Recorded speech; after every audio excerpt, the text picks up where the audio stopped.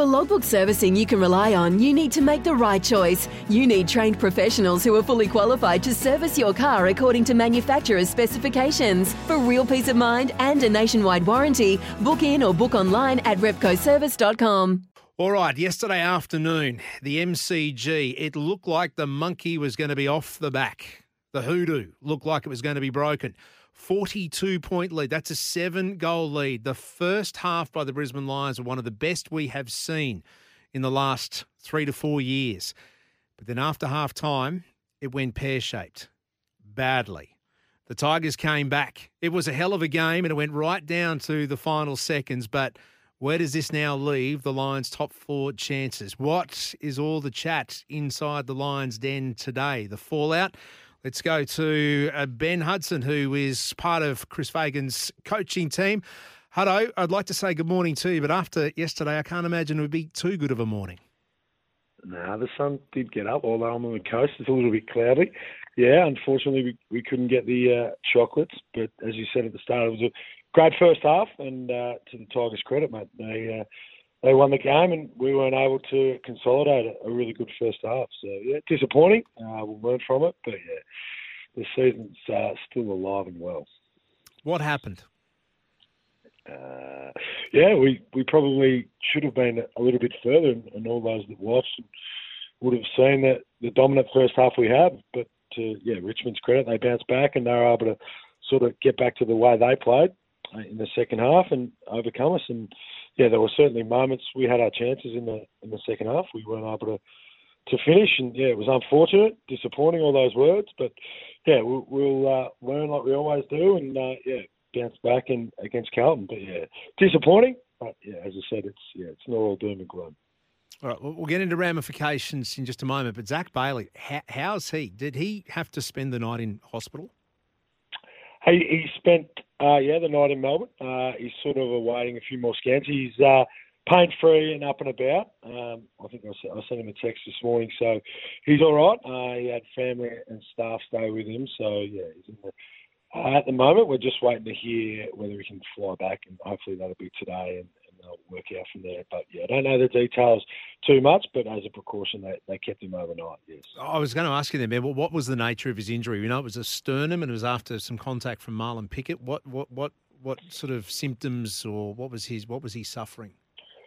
Well, I think, and I can't put words in the mouth because I wasn't sort of privy to it, but from all reports, he had a bit of trouble breathing, and so straight away the club went to further investigation, sent him to the hospital, and at the moment, as I said, no pain, just awaiting sort of specialists and a few more results in that department.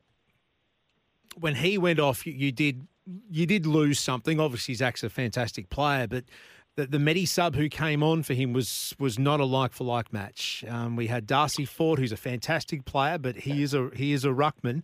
Can you talk us around the decision to have a ruckman as the Medi sub? Because that was something that Fags pointed out was probably a tactical blunder that you could have, in hindsight, done better. Yeah, probably could have. And that in previous weeks we've used Das as a sub, and you don't know who's going to be injured, and it's the unfortunate thing about footy. In hindsight, I suppose as a coaching group, you'd like to have that decision back, but it was made. Did it decide the game? No. Would it have helped us maybe if we'd made a different decision with a small? Had we known we'd lose a small? Potentially.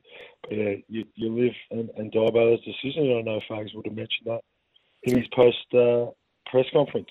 Can I ask why he was the Medi sub? Because there was obviously a thought behind it, or a process behind it. Yeah, I think we, as a coaching group, we go through the what ifs as to why, and at the time or in the previous week, just thought it was the right decision. We think our stoppages and our contest stuff is really important. So if we lose Big O or another tall, we don't have a sort of second recognised ruckman, but we think we can fill the holes that way. So. We are chatting to Ben Hudson, from the Brisbane Lions, inside of the Lions Den, part of Chris Fagan's coaching setup. Huddo, you've got a big task this week, Carlton at home, but I think probably even a bigger task is how you pick the boys up after something like that. You said you can learn from it, But confidence-wise, to me, that would have to be the biggest thing, to pick themselves up and trying to raise that from their memories. Yeah, that's the challenge of any professional sport. But I mean, I suppose your words about the inner sanctum of the Lions, I suppose people aren't privy to that, but we're a pretty positive environment. So yeah, that and in the past, I think our team and players have certainly bounced back from what you call adversity. And yeah, obviously you look at that and players and staff are all upset, and so are fans. You should win those games. There's no if, buts or baby. It didn't happen. The challenge is to bounce back. You can't walk in, as we will tomorrow morning, with all doom and gloom on our faces. That's the beauty of sport, being able to bounce back, and that's the challenge against another really good team in Carlton who are, like us, fighting for the place in the finals. What do you say to the team straight afterwards in the sheds? Is there much talking? There is. You give them time to debrief and fags, and we without sort of going into the detail, we just went and spoke about what worked and what didn't, and what the learnings were and what the focus is now. And these guys, we have a fairly autonomous way of talking and owning our mistakes and also our positive results. So yeah, it wasn't anything out of the ordinary that isn't done as a post-match meeting, and yeah, we had to fly back pretty quick. So yeah, you move on and you get home. We all got home at about 1 o'clock last night. I'll rest up today and be right to go to review again Tuesday morning. It was a big weekend for the ladder. 52 points is what you share, fourth and fifth place with the Swans, but you are sitting in fifth. You're outside the top four, and it's on percentage. You will have to win every game here on in to get back into the top four. It's so imperative, isn't it?